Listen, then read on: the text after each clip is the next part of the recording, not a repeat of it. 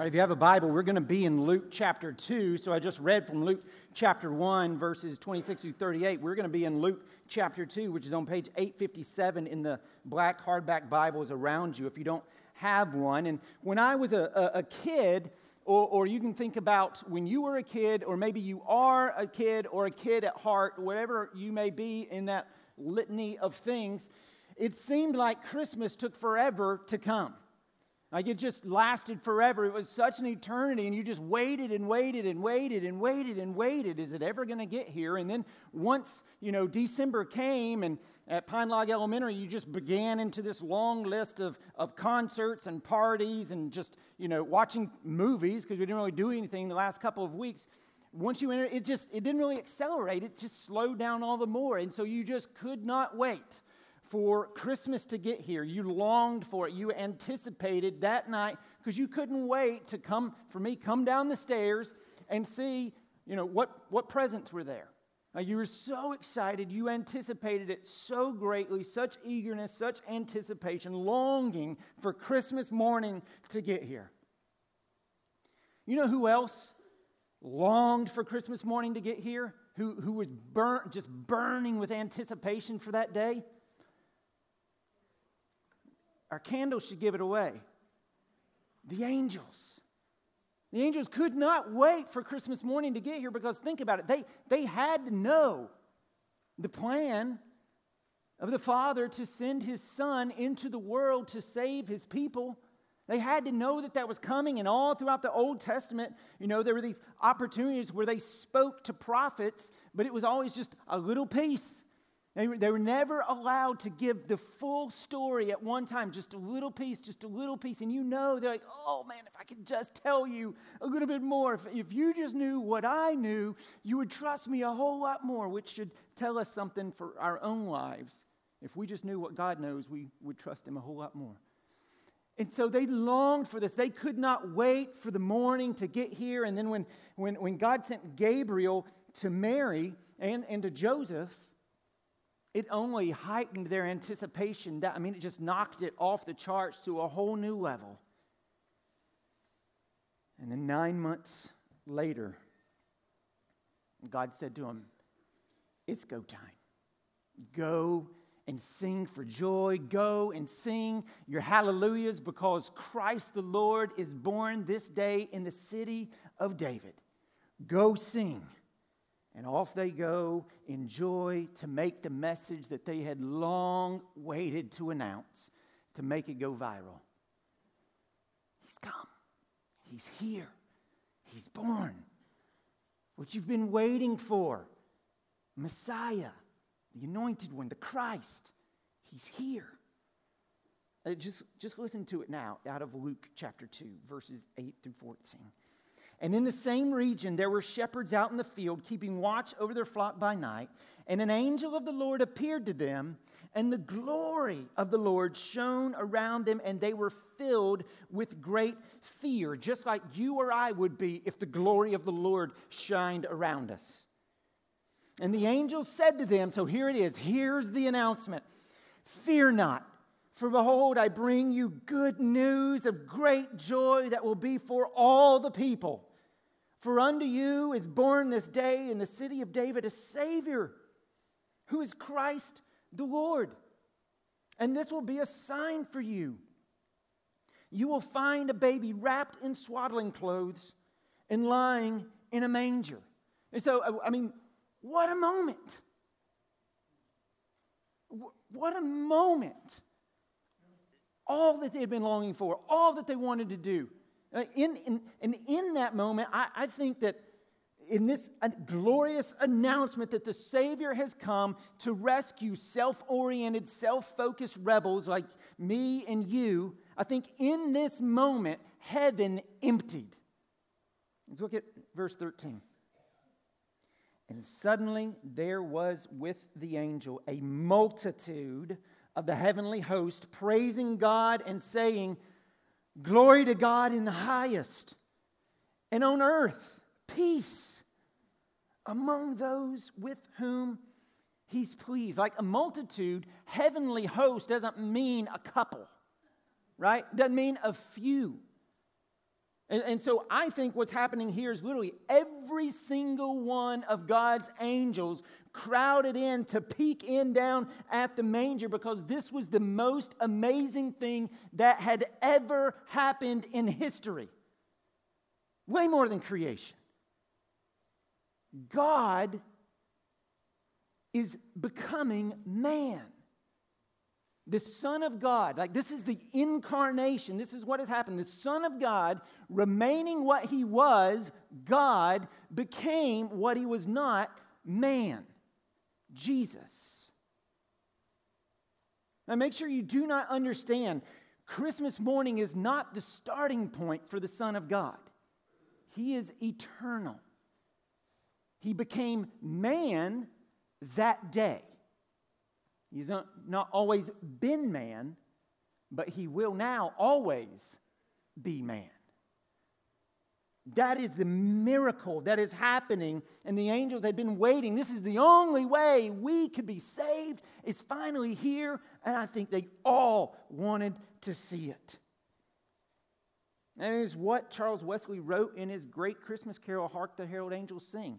Veiled in flesh, the Godhead see, hail the incarnate deity. This is who Jesus is. God in the flesh, full of glory, holy, majesty, and yet born to save his people from their sin. And so because of that, the angels, they could not contain it anymore. The announcement is made. They bust out in song. Glory to God in the highest. And on earth, peace among those whom the Lord is pleased. My friends, that's what the angel candle is all about. When you see the angel candle, think about the glory of Jesus, glory to God in the highest, and on earth, peace. And think about the peace that he is and the peace that he brings. And so this morning, we're just going to meditate for a few minutes on these two ideas. This idea of glory and this idea of peace. And so first, let's talk about Christ's glory, because that's literally the first word out of this heavenly host's mouth. The first word is glory. Glory to God in the highest. And that's because that is just who God is. He is glorious. It's all over the scriptures, and we can throw all the adjectives at it that we can, and we will, but none of them capture it. It is impossible. We do not have the words, the human capacity, the mental ability to grasp or describe the glory of God. Glory that when it shines around you, you are filled with great fear. You who attack lions and attack bears, who come after your sheep, are filled with great fear. The best we can do is reflect on the fact that God's glory is the idea of his splendor, his beauty, his magnificence, his radiance, his heaviness, his sovereignty, his power, his weightiness, his prominence, his preeminence, his luminescence, his majesty, his holiness, his wonder, his awe, his perfection, his worthiness, his supremacy, his honor, his omnipotence, his omniscience, his omnipresence, his grandeur and greatness. That's who God is. Psalm 19 tells us that the heavens declare the glory of God. And what that means is that he is shouting it at us. He's shouting at, he shouts it with clouds, he shouts it with rain, he shouts it with snow, he shouts it with blue expanses and golden sunsets, he shouts it with stars and galaxies and quasars and supernovas and black holes. He shouts it with size and scale and details. Design, like down to the intricacies of DNA, how that perfectly is designed, and the scale of the universe. I mean, it's 93 million miles from here to the sun. Okay, 93 million miles. So let's just to give you some scale. Let's imagine that this sheet of paper, the thickness of the sheet of paper represents that 93 million miles. Okay? The distance, if you stacked up sheets of paper, so I have like 500 sheets right here, right? If you stacked up sheets of paper, the distance relative, 93 million miles by one thickness, to the next closest star would be a stack 7 stories tall.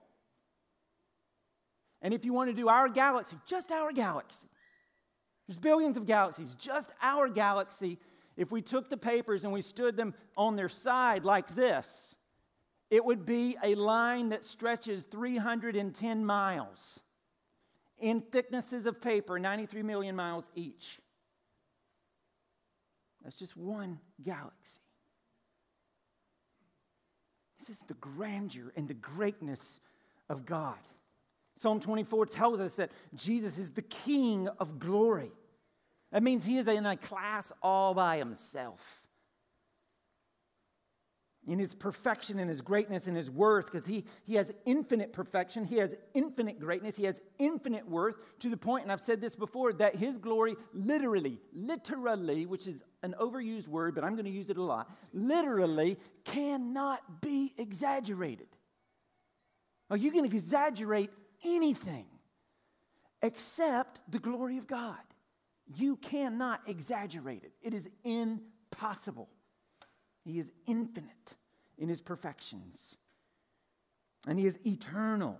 And he just spoke all this that we were described. He just spoke it into existence with words. Like, it wasn't hard for him. It wasn't an effort. It's how strong he is. It's how powerful he is. There's never been a time when he did not exist. Think about this. There's never been a time when he was nervous. There's never been a time when he was worried.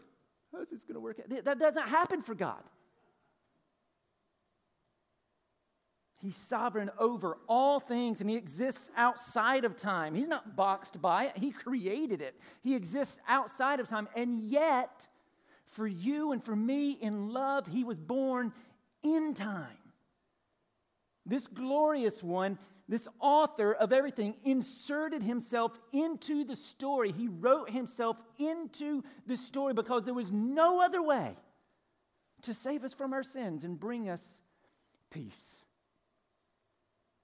And so he loved us enough to do that. This glorious one, deserving of all honor and worship, did that for me and for you. This is a miracle of the incarnation of Christmas. And he did this to bring us peace.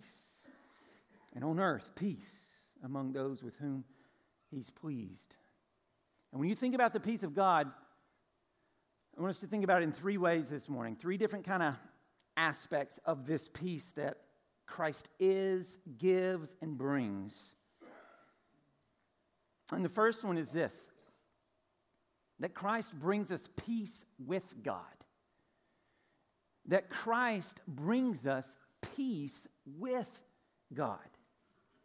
See, because of our sin, right? We are all sinners, everybody. Because of our sin, we are Genesis 3 at enmity with God. Or Romans 5, we are enemies of God, separated from him by our self-oriented, self-focused rebellion. And it's only through the life, death, and resurrection of Jesus that we can be reconciled and rescued, and the enmity be gone, and the peace restored. And so it's Christmas time, right? And so let me try to illustrate this with a classic Christmas movie. So Gabrielle, you can check off that I am illustrating with a movie again. And typically I try to only speak about movies in the pulpit that I can recommend, that I feel good about recommending. But the profanity in this movie is such that I cannot recommend it to you. But I'm a sinner and you're a sinner, so I know most of you have probably seen it.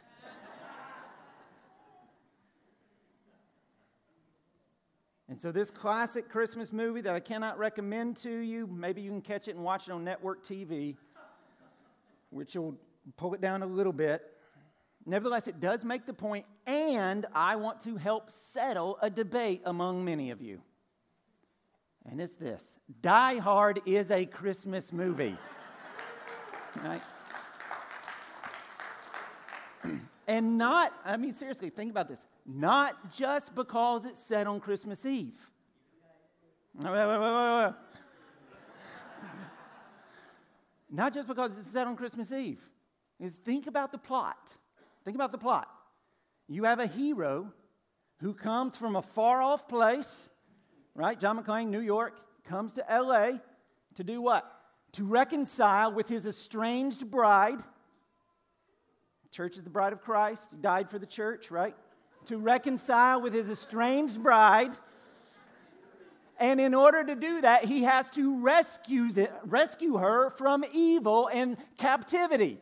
That's the gospel.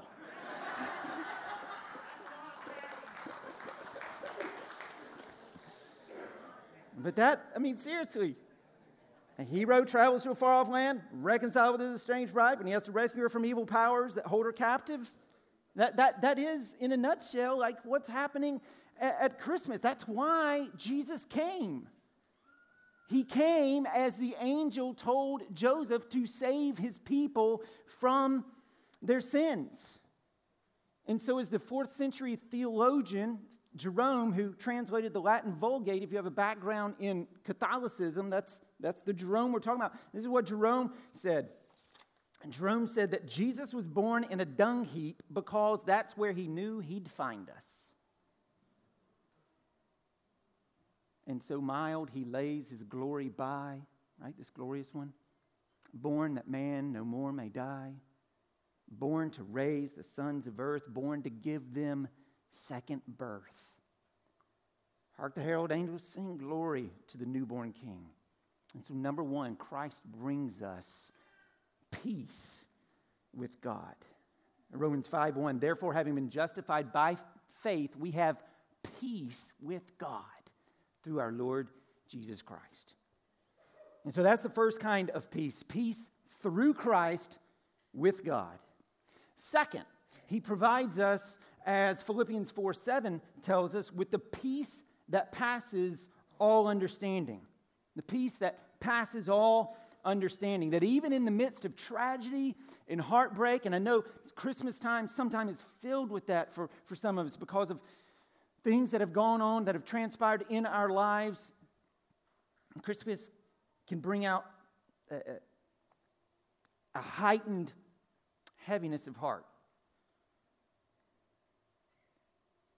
And so even in the midst of tragedy and heartbreak and wondering with the psalmist, why, oh God? And how long, oh Lord? Even in the midst of that, and even in the midst of anxiety and depression, or any other illness you may have, mental or physical, that you're walking through, even in the midst of that, there's still a peace that can settle your soul. Now, in whatever you're going on, it may just be a glimmer. Like you may not be able to see it, grab it, taste it, feel it at this time, but it's still there. Why? How? Because Christ is still there. He walks across water to climb in the boat with you. He never leaves. He never forsakes. I mean, part of the reason Christmas happened is because God loved us enough to suffer all of life for us and by our side. So in Christ, you never have to fear that you are alone in your sorrows or in your pain or in your humiliation or in your loneliness. The one who made the world entered it as a child and experienced all of its hardships and injustices so that by God's grace he could be our comforter and our hope and our peace. And friend, if you are in Christ, just remember this. Christ never calls his children names. He never says, loser, failure, stupid. He never calls you these names. He never says you're useless. God calls his children beloved. He calls you heirs. He calls you mine, daughter, son, redeemed, my child. And it's like in that, when you hold on to that, there is a peace that will settle your soul. When this God of glory says, you're mine, and I love you, and I am your Father, and I am proud of you because of Christ. There is a peace to settle your soul. And so like the song that we have sung in the past, come weary and tired, worn out from life, step out of the shadows and walk in the light. There is a peace to settle your soul. There is a peace that is calling you home.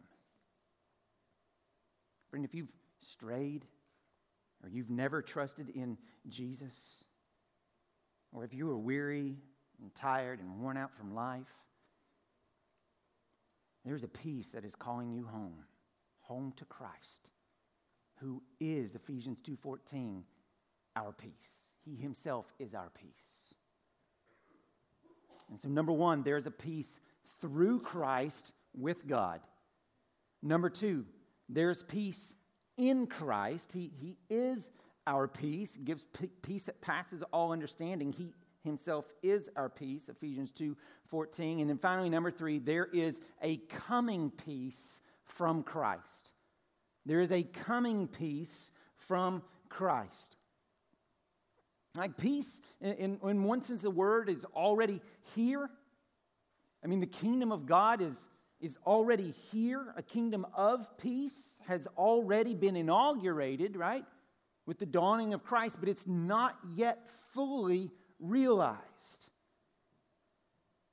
First Advent versus Second Advent, right? So you can think of it as a sunrise.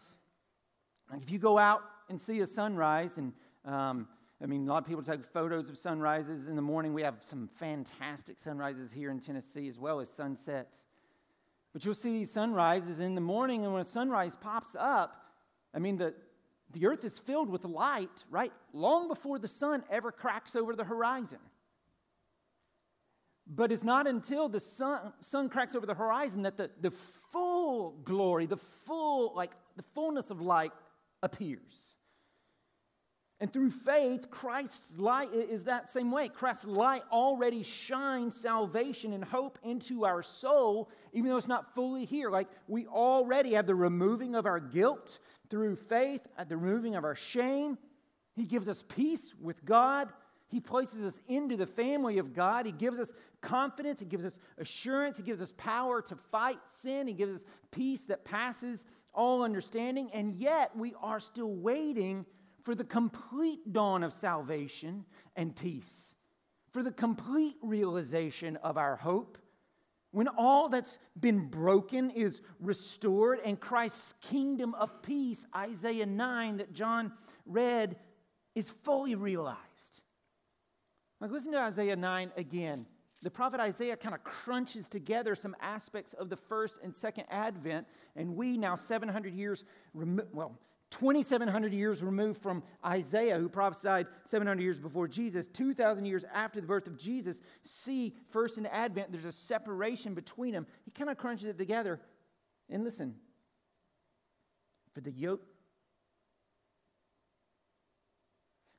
of his burden and the staff of his shoulder, the rod of his oppressor, you have broken as on the day of Midian. For every boot of the trampling warrior in battle tumult, and every garment rolled in blood will be burned as fuel for the fire. For to us a child is born. To us a son is given. And the government shall be upon his shoulder. And his name shall be called Wonderful Counselor, Mighty God, Everlasting Father, Prince of Peace. Of the increase of his government and of peace, the increase of these things, there will be no end on the throne of David and over his kingdom, to establish it and uphold it with justice and with righteousness from this time forth and forevermore. The zeal of the Lord of hosts will do this. Friends, the message of Christmas is not the easily marketed warm and fuzziness. It's that Christ is on his throne. That the kingdom is at hand First Advent has happened, and very soon, Second Advent will happen. Christ will return, Christmas number 2, as it were. But not this time lowly and meek in a stable, but as a warrior king on a horse, tattoo on his thigh, sword coming out of his mouth, blood on his robe, and snake boots on his feet, to crush forever the serpent. And the kingdom, made up of all who believe, from the beginning of humanity till when Christ comes again, made up of all who will believe, when Jesus returns, this kingdom comes in its fullness. New heavens, new earth, all that's wrong made right, all that's sad comes untrue. Creation is restored, and of the increase of his government and of peace there is no end. That's coming. And it wraps up with people from every tribe and tongue and nation and language gathered around the throne saying, "Worthy is the Lamb." Is he worthy? He is. No more injustice, no more pain, no more corrupt governments, no more sickness, no more sorrow, no more sin, and no more death. Kingdom of God established, new heaven, new earth, everything made right. That peace is coming. And so, yes, with the angels, let us sing, "Glory to God in the highest, and on earth, peace." In KJV for a minute, goodwill toward man. Let's pray. And Father, we know that this peace, that we are to shine this peace, we are to show this peace, but we also know that this peace that you rain down and you say among those with whom he is pleased, Father, we know that that you are pleased in those who trust you. You're not pleased in us for what we do, who we are, where we're from, what we have. You're pleased in who we trust. You're pleased when we recognize we are sin-wrecked rebels, hell-bent on our destruction, but hurtling along thinking we are going somewhere and we don't need you. Or we live out a life of crisis-only Christianity. We don't need you day to day, but here's a situation, let me come running to you. And you're gracious enough to take us aback. You are so gracious and kind. But at the same time, you say, there's so much more, daughter, son, if you will walk with me. And so, Father, help us to walk. Help us to trust. And Father, we just praise you today. And we bless you because you are glorious, Jesus.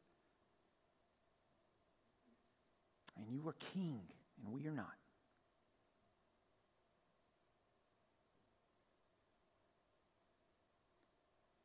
Hammer that home in our hearts. You are King, and we are not.